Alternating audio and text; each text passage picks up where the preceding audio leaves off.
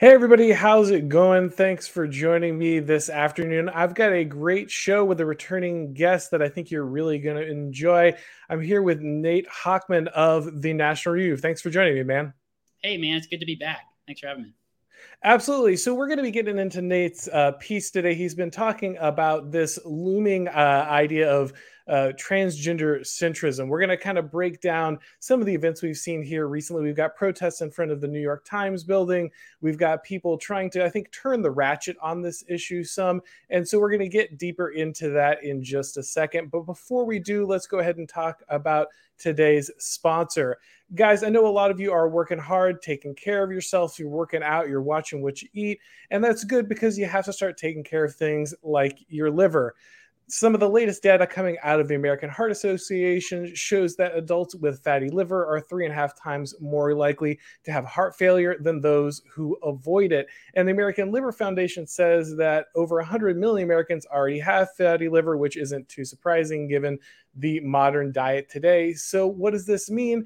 It means that you need to go ahead and watch out for some of the stuff that's impacting your liver, stuff like cholesterol, alcohol, toxins, lean on stuff like Tylenol, statins. All of this can have negative impacts on your liver, and that's why so many people have a sluggish, fatty liver that makes them gain weight and lose energy. Liver does all kinds of important things for you, of course. And so there is a solution that you can try to help along with working out and taking care of yourself. You can look at supplements like Liver Health Formula.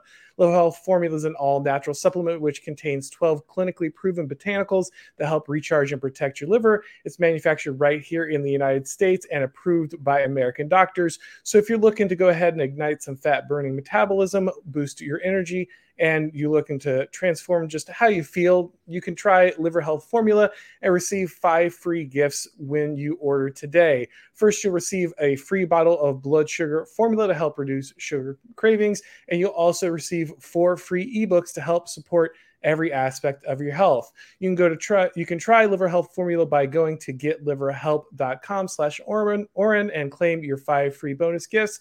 Again, that's getliverhelp.com/Oren. All right, guys, so let's go ahead and jump right into it.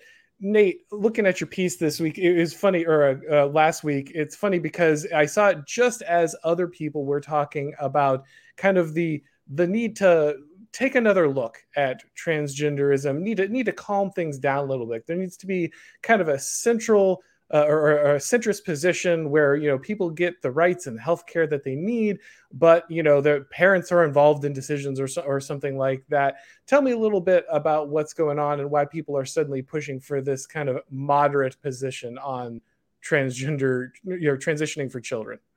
Yeah, that we've seen sort of pieces like this surface from time to time over the last few years as transgenderism has become this kind of hot button culture war topic. Because, as early or as late as 2016, it just wasn't as much of an issue in the national conscience as it was sort of after 2018. But this is something that this kind of culturally moderate, often elite center right does in every single culture war issue. And it's always the sort of prelude to just full concession, which is, well, we need to sort of cede some of the sort of progressive claims about this particular cultural agenda. We can make concessions, we can negotiate, we can compromise. It's the spirit of American pluralism. You heard that on, debates over marriage. You heard that on debates over, gays in the military. Sometimes you still hear that about abortion. So it's sort of the reason that this Bulwark piece that I was responding to, which is by an AEI fellow, Giselle Donnelly, which was calling for basically a culture war truce on gender ideology. The reason it caught my eye is because I know that there are conservatives who are interested in this kind of compromise position. And I think as it becomes more and more of a hot button issue, you're going to get more and more conservatives sort of losing their stomach for the fight. So I'm optimistic because I think that the conservative movement writ large actually has really coalesced around a much more aggressive agenda on gender ideology than we've seen on past culture war issues, which makes sense because its claims are so patently insane. But you are going to see, I think, more and more think pieces from this segment of the right that we saw in the Bulwark, I think at the beginning of this month, from Giselle Donnelly basically saying, look, both sides are crazy, right? On the one hand, you have people that want to, surgically mutilate 12-year-olds. And on the other hand, you have people who want to go back to the biological understanding of men and women a la 2012, right? I mean, equally crazy sides there, right? But that kind of centrist position, it doesn't actually have any firm ground to stand on, because whatever is centrist is just whatever's in the middle of the shifting ground, and the ground continues to shift left. And eventually, particularly on the question of what is a man, what is a woman, conservatives just have to stake their flag and say, this is the definition, and we're not going to go any further. Yeah, you could definitely feel that conservative case for childhood transitioning building in the background.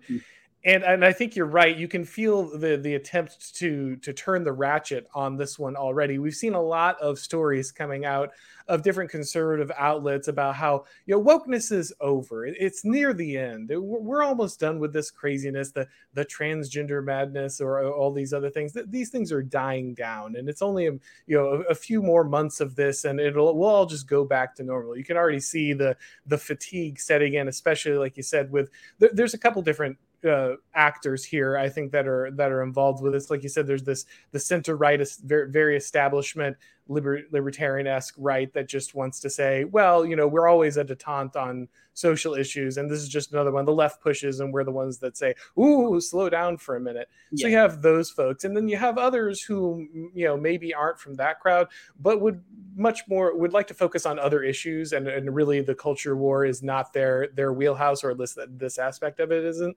And so they're like, oh man, I really just wish we could just stop talking about this and move on to anything else. And so we see kind of both of these forces working to kind of advance this idea.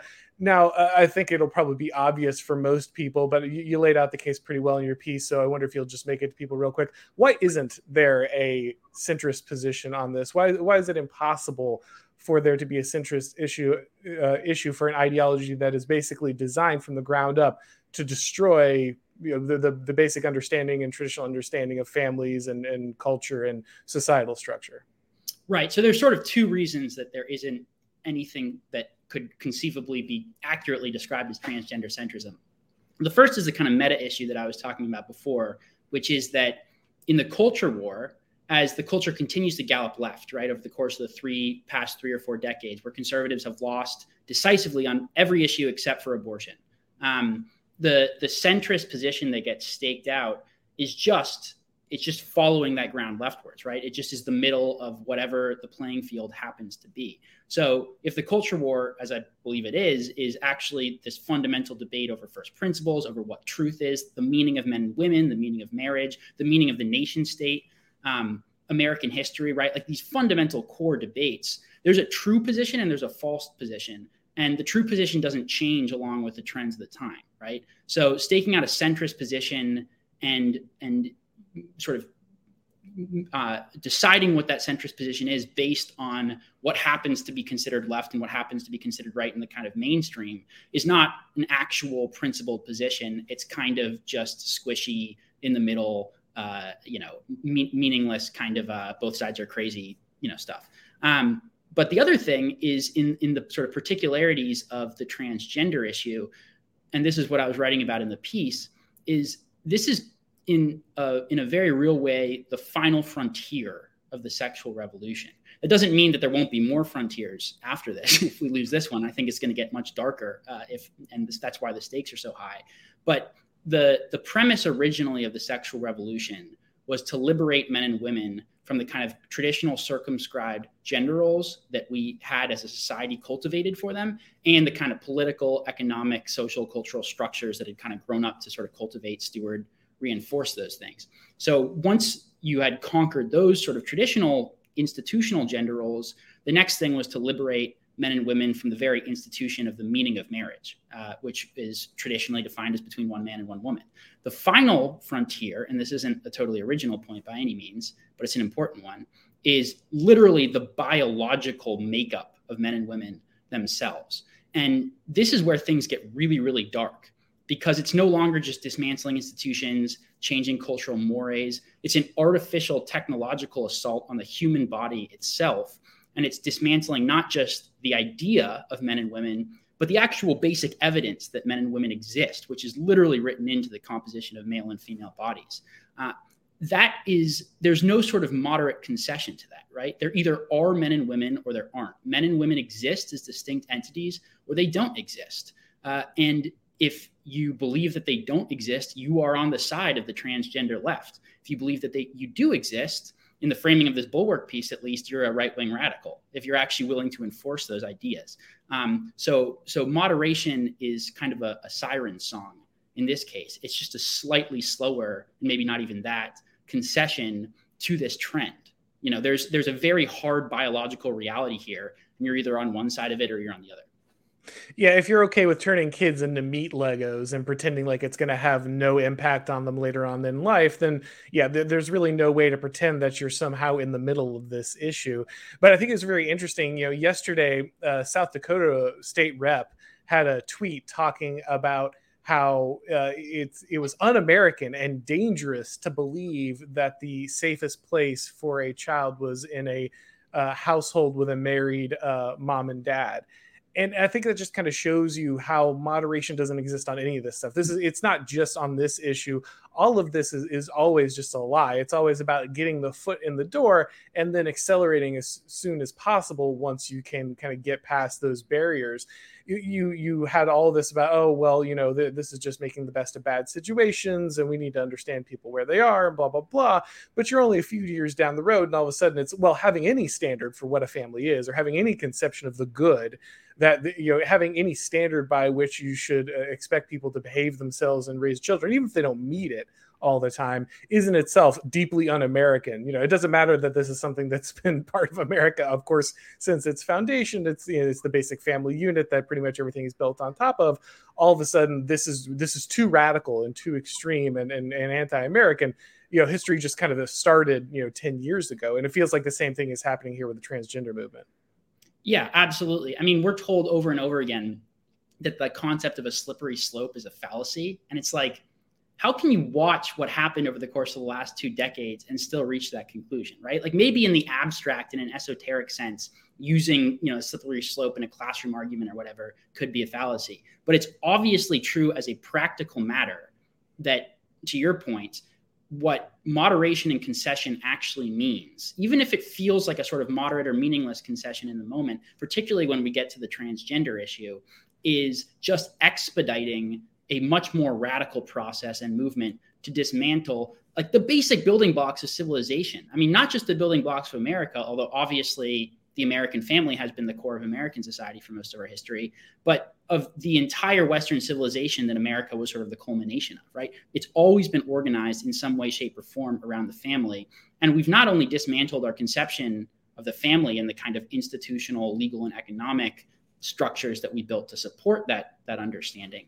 We are now at the point where the only acceptable frontier left to conquer is universal homogeneity. Right? A complete wiping the slate clean of any distinctions or particularities between men and women whatsoever.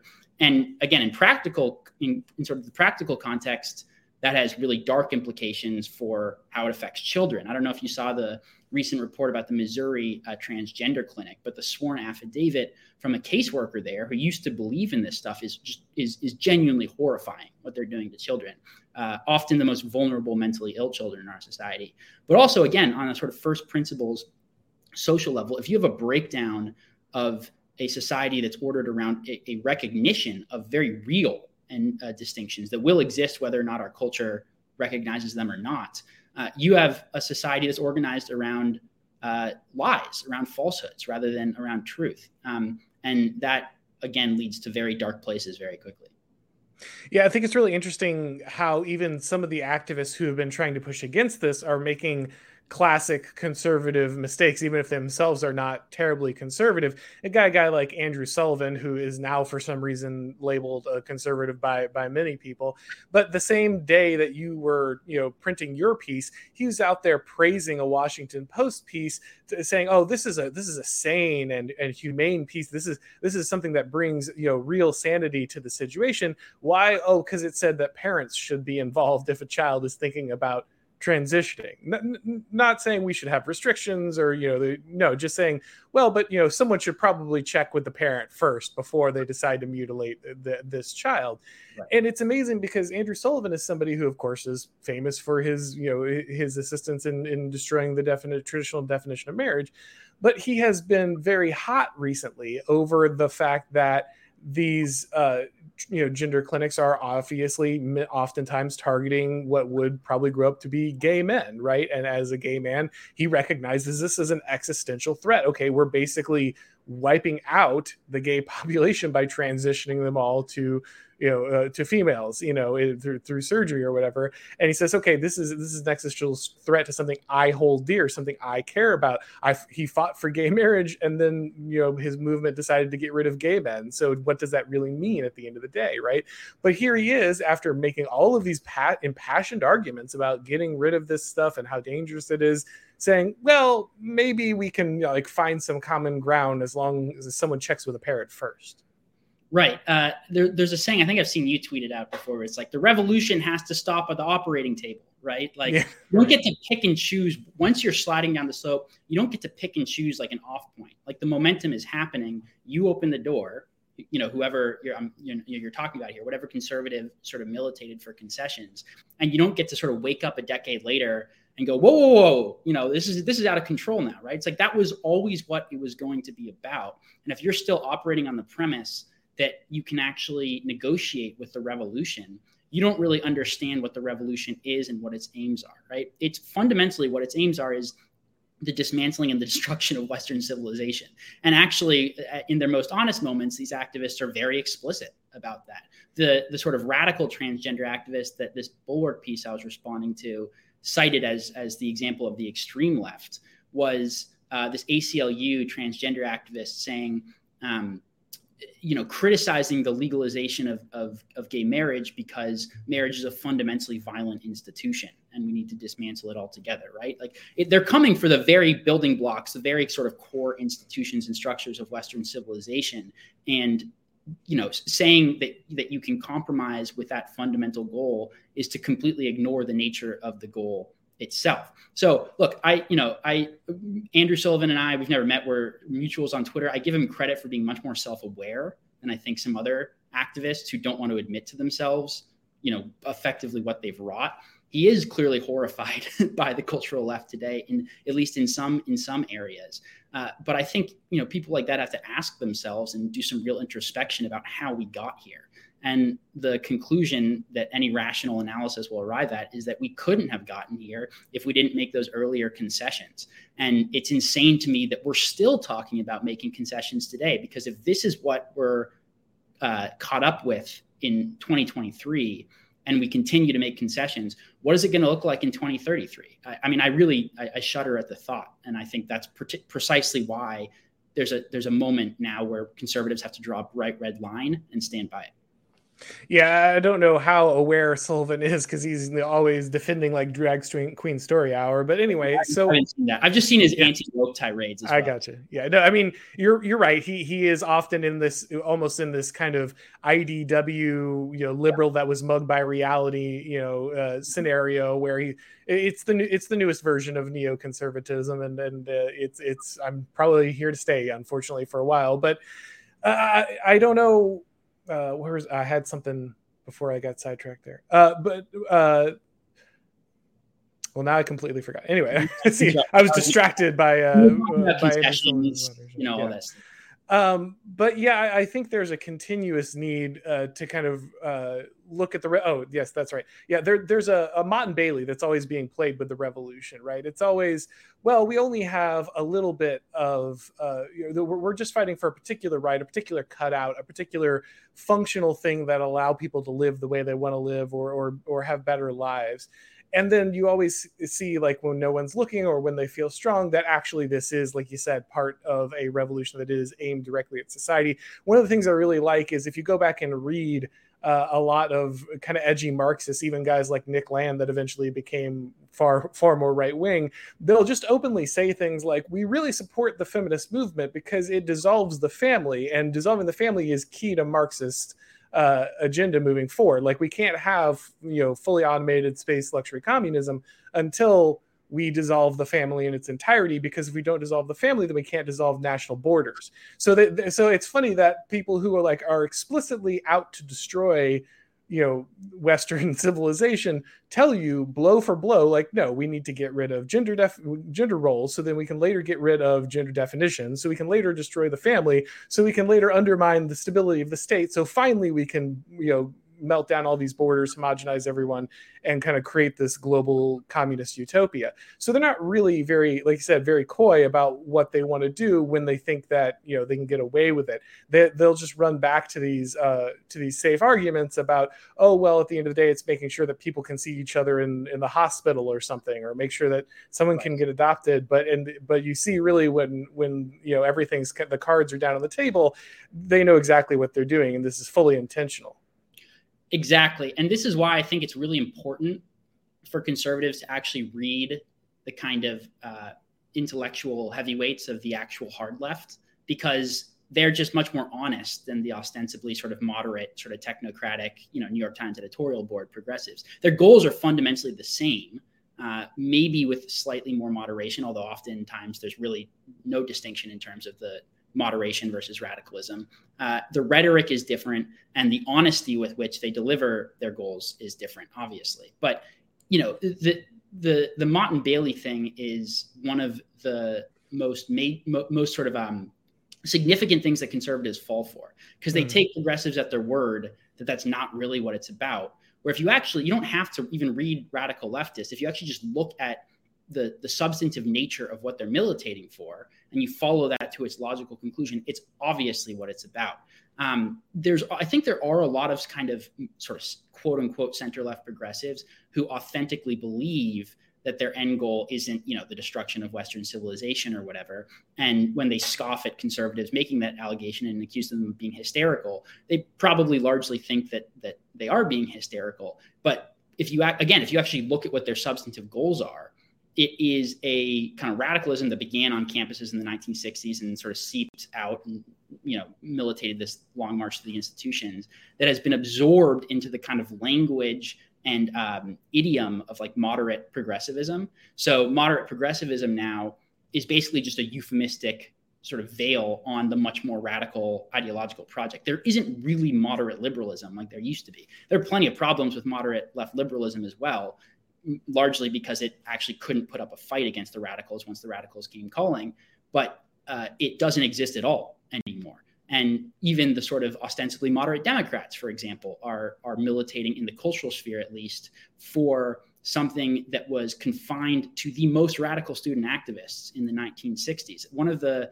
statistics I always point to is the fact that every single House Democrat, including the one from red districts and purple districts, except for one, voted for the Equality Act. And if you know anything about the Equality Act, it's basically the end of First Amendment conscience rights in America. That's actually, what it does is it writes sexual orientation and gender ideology into federal civil rights law with no religious liberty protections whatsoever. An earlier bill with religious liberty protections, it got taken out, which effectively means that if you are any kind of dissenter in the public square, in a publicly funded institution, a teacher, a coach, et cetera, you want federal funding for your business. If you are critical of gender ideology, you're effectively persona non grata, reduced to the class of a second-class citizen. The quote-unquote moderate Democrats all voted for that, which would have been inconceivable even a couple of decades ago. So it's much more deceptive when they talk and they sort of deliver their messages about equality for trans people and LGBT people, et cetera.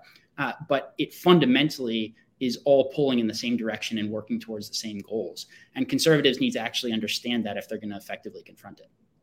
Yeah, like you said, it's so easy for people to get focused on those near arguments and just not follow things to logical conclusion. You're constantly shamed for just noticing the obvious, and they really love to do this. They love to code this as low class, right? Oh, if you notice something very obvious that when we suggest one thing, it will ultimately lead to another. You're just some hysterical backwards yokel. Mm-hmm. And of course, this is also why you need to pass this stuff into civil rights law with no religious liberty protection, because the point is to make it impossible for people of faith or just anyone with an opposing opinion to be able to interact with almost any public institution. Because of course, all corporations, all public institutions, all of this stuff must abide by this dictate. And so if you can, write this into civil rights law as it stands, then you can make sure that basically no person with any real conviction is able to, have a bank account or work at a major corporation or have a job in the U.S. government, any kind of position.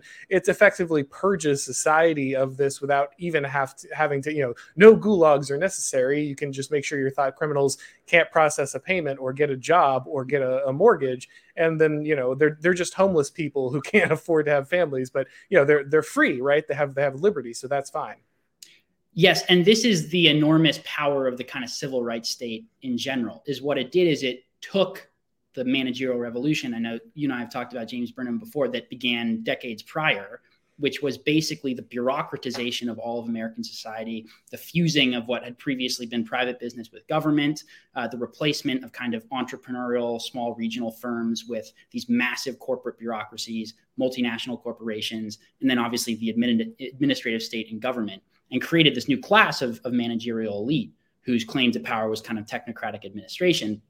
What the civil rights state did was it basically injected that with increasingly radical cultural left politics. So even as the managerial regime consolidated power over American society, and it became increasingly difficult to just participate in American life without coming into contact with and often being a subject of the managerial regime, the diktats around cultural leftism became much more stringent and radical. And again, with the Equality Act, what you're looking at in many ways is the sort of final frontier of that, where not only are people who have traditional conservative views about marriage, facing complete marginalization from the public square. Now, anyone who doesn't think a man can become a woman, or even more radically, that a 12-year-old with a mental illness should be pumped full of puberty blockers as the first resort, will also not have access to like the basic aspects of not just political, but sort of social participation. To your point, payment processors,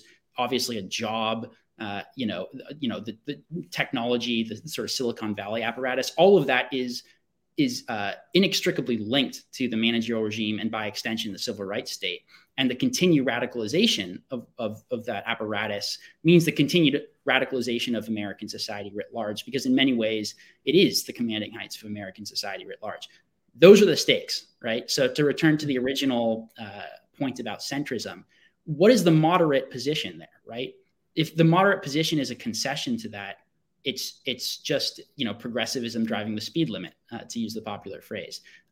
You have to actually actively resist it. And you have to be willing to be accused of being a radical or a yokel, or being marginalized from mainstream institutions that buy into this stuff, because the alternative really is the destruction of American, ultimately Western civilization, which I happen to like, and I would rather live in a world where it still exists.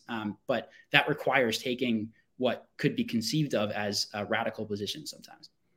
Yeah, and it's interesting that the Republicans, just kind of the establishment right, didn't know what to do with this when it first came up. I don't know if you remember, the Caitlyn Jenner emerges, and all of a sudden the right wing's like, well, we've got one of our own now.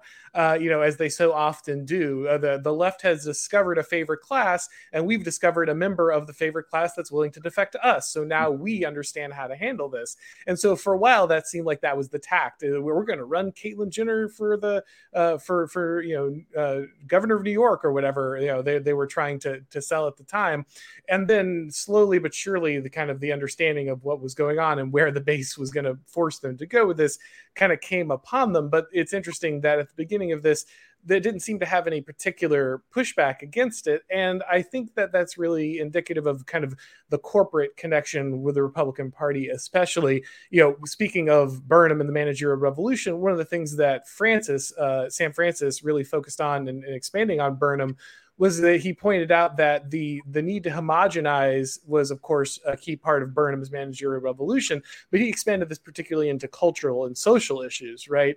So you needed to go ahead and make sure that everyone had the same kind of hedonistic values. They didn't have anything specific and particular to a religion or a culture or a tribe or anything that would require people to live a different way. And of course, people who are interchangeable and constantly looking to consume new identities are particularly good customers for large bureaucratic organizations that constantly want to sell them things and want them kind of on an eternal wheel of consumption when it comes to drugs and clothes and surgeries and all this other aftercare, mental care that would be necessary after all these radical procedures.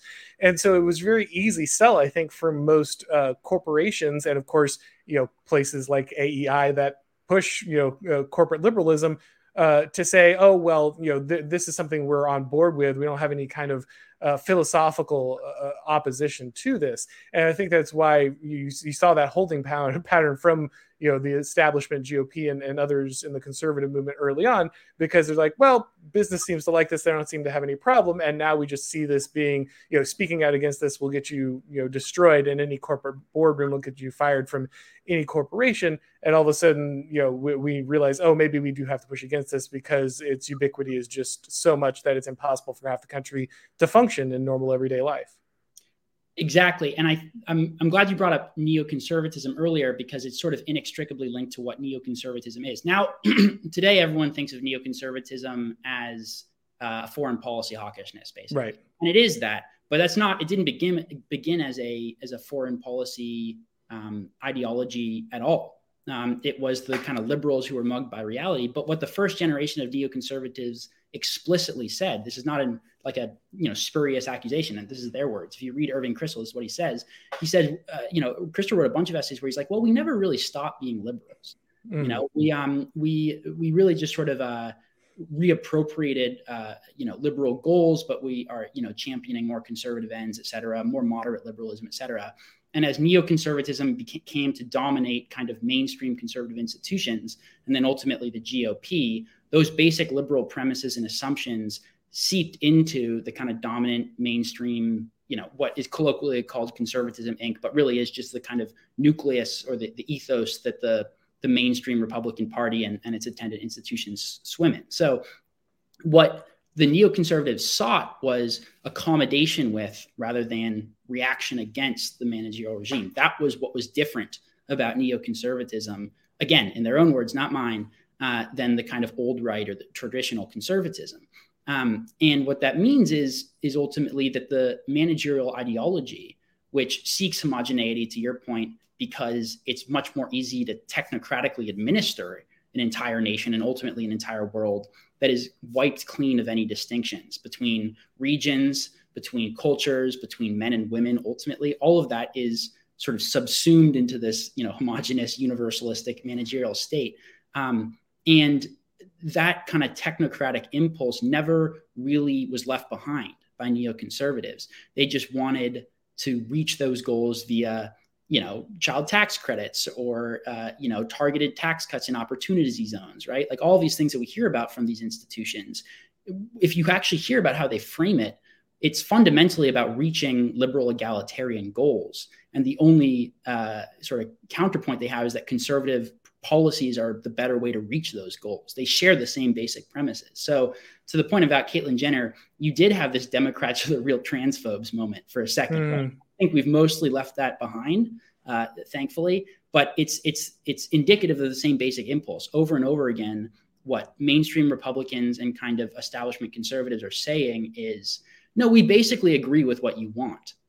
We just think that our policies are a better way to achieve them.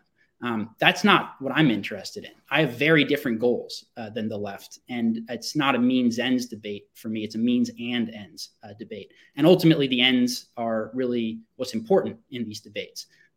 So that kind of concession to sort of managerial technocracy is not conservative in the traditional sense of the word. And it's also completely ineffective as a mode of resistance against the managerial regime.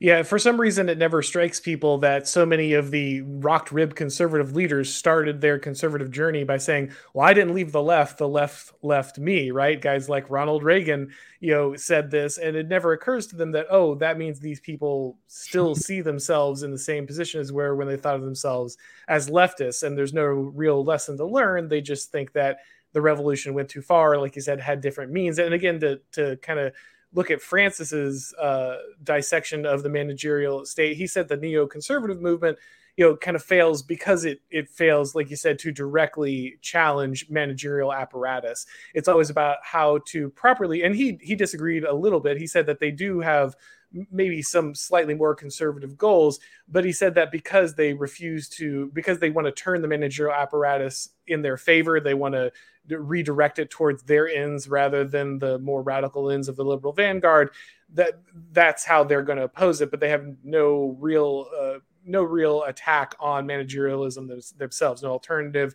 no real critique of the process, what the problems are and what the solutions could be, which kind of dooms them from the outset, because they're always just going to kind of be these sheepish guys running behind the movement saying, hey, if we only did it slightly differently, it could come out better. But they don't really have any true issues with how the mechanisms themselves are working. Right. And you saw the culmination of this again right around the time of the Bush era, where they started meeting with left-wing, racial activists, for example, and saying, well, we also want sort of racial egalitarianism, and we're going to do it only through, opportunity zones, school choice, et cetera. Right. Like, I mean, school choice is great. I support things like child tax credits even. Right.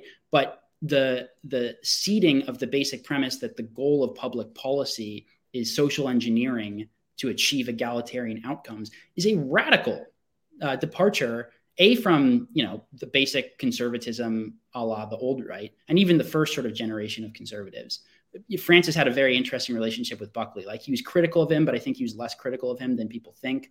Like, he sort of saw he saw a lot to like in the first generation of conservatives, and then when neoconservatism took over, he became much more polemic. But regardless, the sort of seeding of that basic premise that public policy should be social engineering towards egalitarian ends means you've already lost the war, right? Mm-hmm. Because you're working, to the same sort of homogenous society. And what grounds do you have to object to something like transgenderism when it comes along, right? Because the left can call your bluff legitimately. They can say, well, you said you want egalitarian outcomes too. You want to use public policy for egalitarian outcomes as well. So you see this, it's pervasive in conservative discourse now, right? You hear people talk about, well, abortion is systemic racism. The welfare state is systemic racism. Public schools are systemic racism. Minimum wage is systemic racism.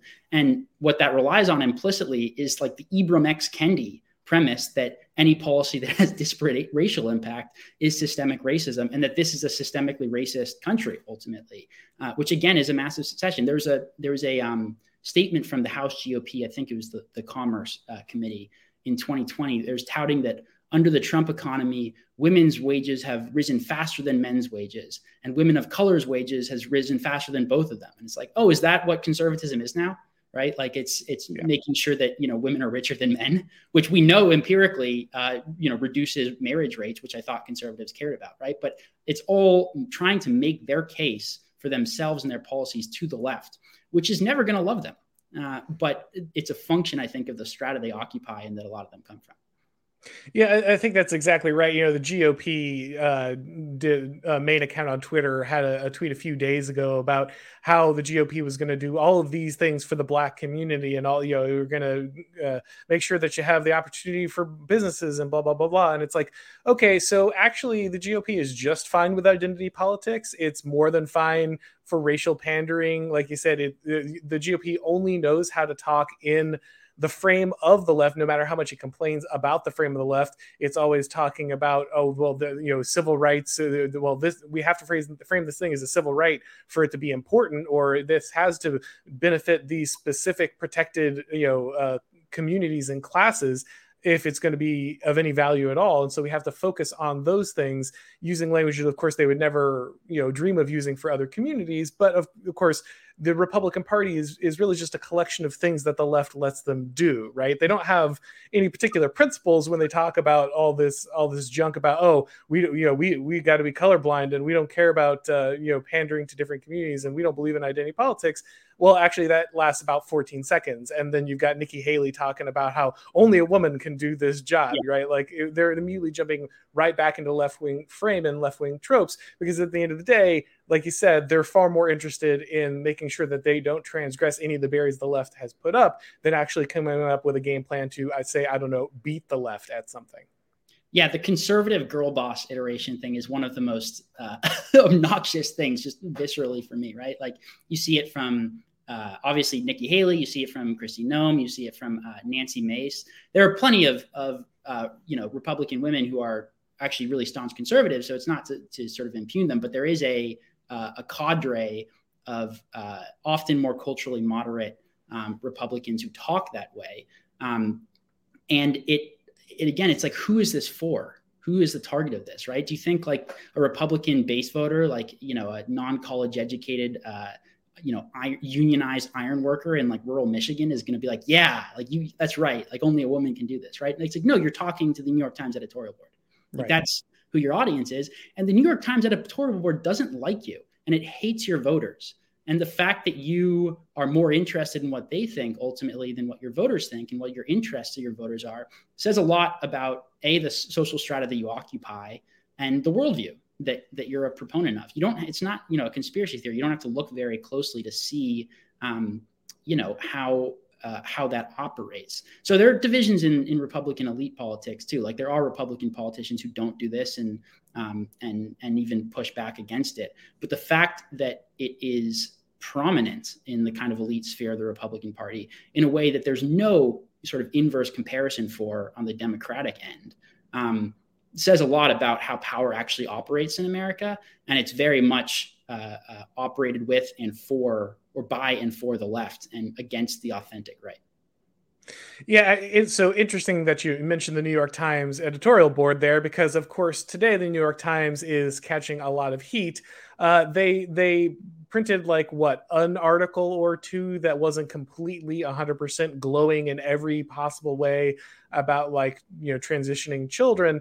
And all of a sudden, this has created quite the uproar. There are hundreds of their contributors, I believe, who've issued a letter of condemnation. GLAAD is outside of their offices today with one of those rolling electronic billboard trucks, talking about how the New York Times is dangerous and you can't question anything about the trans movement. Like, just imagine that the most mild pushback imaginable from one of the most left-wing organizations you can, again, imagine being something that sends people into this complete apoplectic spiral. But what do you think about this sudden need to strike back against the incredibly right-wing New York Times? Well, the other mortal sin that they committed is they hired David French, who that radical, all your viewers know is a rabid, frothing at the mouth, transphobe right-winger. No, but that was actually, I wrote a blog post about this New York Times letter against the New York Times by New York Times contributors today. And I was pointing out that this talking point is the culmination of this kind of gathering talking point that you've seen pop up increasingly over the last few months, which is that on trans issues specifically, the New York Times is basically, it has a right-wing editorial slant against transgender people. And there was a post by a former Media Matters editor on her blog last month that was titled something like, with hiring of anti-trans writer, New York Times declares war on LGBT people. Who was the anti-trans writer? David French, right? Yeah, hiring David French is declaring war on LGBT people. Mr. Blessings of Liberty, himself. Marriage, right? Really real hardline right-winger. But again, what it indicates is that this is how power works in America, particularly in the culture sphere. And what this, I think it's now more than 200 signatories to this open letter, going after the New York Times, they're not interested actually in balance, right? Like empirically, if you look for 5 seconds at what New York Times coverage of transgender issues is like, it's obviously left wing. What they are motivated by is the sense that this is their newspaper, right? And giving any conservative a hearing is an unacceptable concession to the right. And that's what bias is. So I was jokingly saying today, there's that saying you always see it like BLM protest, which is when you're accustomed to privilege, equality feels like oppression. Like that's actually what it was, right? It was like you publish one anti-trans piece, right? And it's like, this is bias, right? Because you're accustomed to complete ideological conformity because it's your newspaper. And that's why it feels so biased, because there was outrage about 2 reported pieces that actually gave a fair hearing to conservative activists, and like Ross Douthat writing an anti-trans piece, right? Ross Douthat is way more right-wing, actually, to be fair, than I think the New York Times would ever hire today. But the fact that he exists there is a subject of sort of unending teeth gnashing for progressive activists. And it's not because they want, a fair and balanced coverage. It's because it's their newspaper and the right is supposed to be boxed out of it completely. Yeah, I would say what you about Ross Douthat. He does have some level of actual conservatism. I disagree with him on plenty, but yeah, that is a huge problem for them. It's interesting because I think they love this moment, actually. I think they're desperate for this moment because the left-wing vanguard is so boring today, right? Like, how are you radically left at this point? Radically left of what? The president of the United States who wants to enshrine the right of child transition into civil rights law? How are you getting to the left of this guy, right? Like, how is that even possible? Or at least the people who operate him, but it's amazing that the left-wing vanguard, if you're some guy who wants to be a rebellious college kid on the left, like, where do you even go? And so I think they love these moments because they get to pretend for a moment that there's some kind of struggle, right? Like, the good old days when we had to harass the mainstream in order to get them to listen to us. GLAAD is itself just corporate leftism, and they're out there pushing against another piece of corporate leftism, the New York Times, in the hope of what? Like, pushing the New York Times towards a position they basically already hold anyway. It's a lot of theater, but I think they love the moment because it means they get to kind of put the old saddle back on the revolutionary horse and ride it out for one more show before they have to kind of retire the whole thing. It's ridiculous. It's almost entirely theater, but it does give them that moment of pretending that that there are still revolutionary moments. There is still a need to get out in the streets and fight back, that kind of thing. Yeah, the revolution happened 50 years ago, guys. Like, right. Hang it up, right? You're in tenured positions at Ivy League universities and the New York Times editorial board now. But it's play acting at radicalism because they still think of themselves as radicals. And in an important sense, they are radicals insofar as their goals are radical and are, the Latin root of the word radical is literally root, like uprooting something, right? Like what they're trying to do is uproot the core basis of American civilization. And they've done a decent job at it for the last 50 years. But it's always just sort of funny to me to hear the language of, protecting the most marginalized and fighting, the power structures in America from these people, when it's like, what you're talking about is a bunch of podunk rural, and I don't mean podunk like, in a derogatory sense, but just literally like rural state legislatures in red states who are paid like $14,000 a year, for their legislation and are up against the most powerful institutions in the United States, the national teachers unions, all these major powerful activist groups with an army of phalanx of litigators, the New York Times and the Washington Post and the rest of the legacy media, one of the nation's two major political parties, and at least a quarter or a half of the other one, Silicon Valley, big tech, like that's what they're facing. And they're courageous enough, some of these state legislators, to actually take that on. But the reframing of it as the powerful being the marginalized and the actual marginalized being the powerful is essentially a psyop. It's basically a way to justify continual abuse of power and continual marginalization of the actual marginalized people in America in pursuit of ideological goals. It's worked out pretty well for them for the last few decades. I think conservatives are starting to sort of at least some conservatives are starting to sort of wake up to how this dynamic works. But we've got a long way to go. Did you see, speaking of like sad attempts at rebellious activism, did you see the Satanic Temple showing up to the Idaho State Legislature? Yeah. I only saw like pictures and like tweets, so I don't know that much about it, but it was amazing.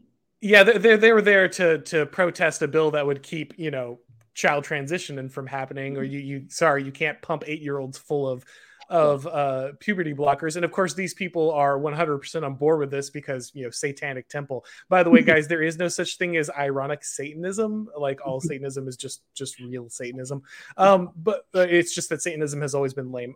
So the thing is, like, you see these guys and they're all standing around and it looks like maybe the World of Warcraft servers were down, like everybody there was just they couldn't have been edgy if they tried. They were the softest, weakest, least scary people in the world. But yeah, we're Satanists here to fight against this thing. That just shows you how performative and ridiculous this stuff is. When your temple of Satan is like on board with all this stuff, that they're calling it their own rituals so that they can get it justified in all these different areas and try to do constitutional workarounds. I mean, again, thank you for properly labeling this stuff. I really appreciate the formalization. It makes it a lot easier. But also, it's just funny how sad it is, like how impossible it is for these people to be rebellious anymore. Sorry, you're the ones in power. You're the mainstream. It's very obvious, and it's hilarious that when these people gather together and try to look menacing or we're fighting, it's like, no, you're just terrible LARPers. It's embarrassing.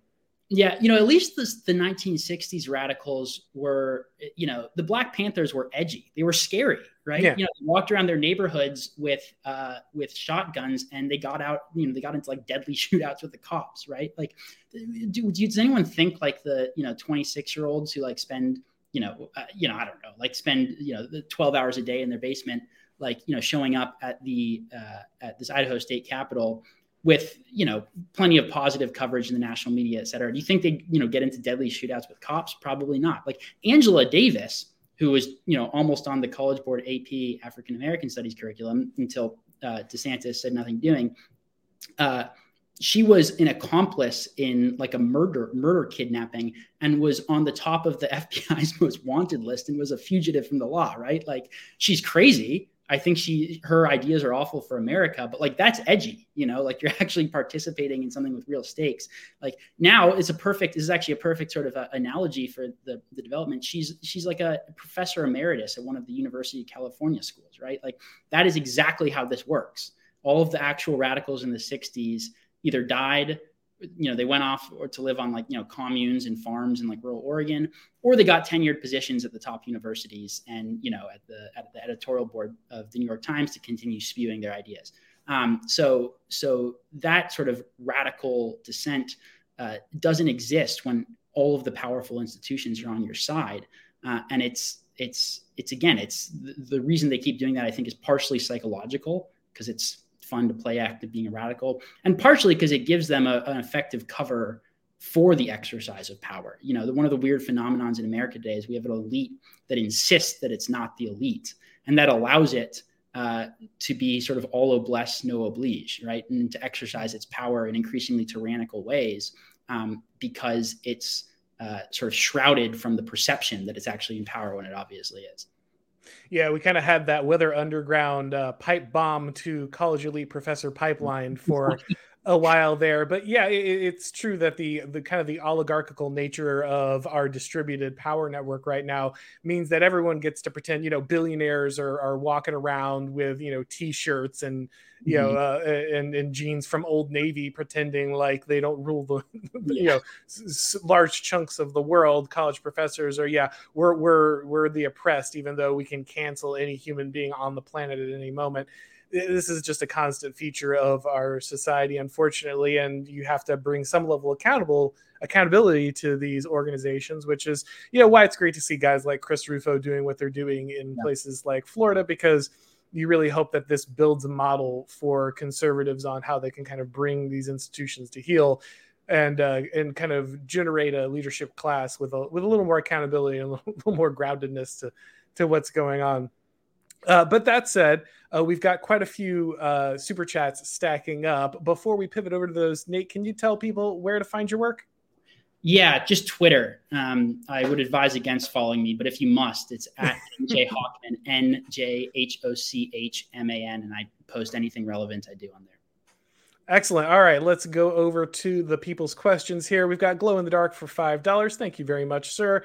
The slippery slope only works one way. If you're opposed to leftism, you'll eventually become a Nazi or authoritarian. Projection by the left to undercut them. Yeah, I mean, obviously, there's this idea that if you have any subtle opposition to the left, there's only one way for you to go, and that's to become some kind of crazy fringe right winger. Actually, funny enough, I'm going to probably do a stream on this tomorrow. NPR just did an article about how Christian nationalism is on the rise.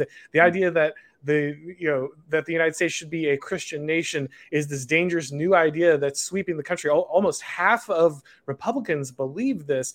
Okay, so half of the Conservative Party believes this thing that has been the major belief in the United States through almost its entire history. Yes, crazy and radical, right? But that's what they do. They get to reframe every bit of this as some kind of radical insurgency, which, but maybe that makes, conservatism sound more exciting than it is. So who knows? Maybe that's a good recruitment tool, but that is certainly their aim, is to just make even the most mild pushback nothing but a straight pipeline to authoritarianism. Yeah. Right. And the number of Republicans who actually think that America should be a Christian country, because I've written a little bit about this, has been declining because the Republican base is secularizing, which is its own problem, which is a completely different issue. But, the whole rising threat of Christian nationalism completely ignores the fact that the Republican base is actually less Christian than it ever has been. So. Yeah, 50% is actually a super depressing number. Those are rookie numbers. We got to pump up those numbers, boys. But let's see. Glow in the Dark here again for $2. Thank you very much. Continuous Cultural Revolution circa 2023. Yep, we're always in year 0 around here.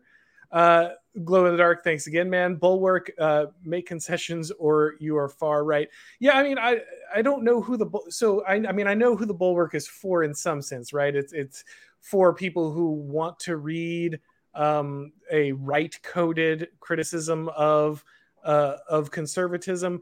But are there any conservatives who actually read the Bulwark? This is just for New York Times readers who want to pretend like they have some level of balance, right?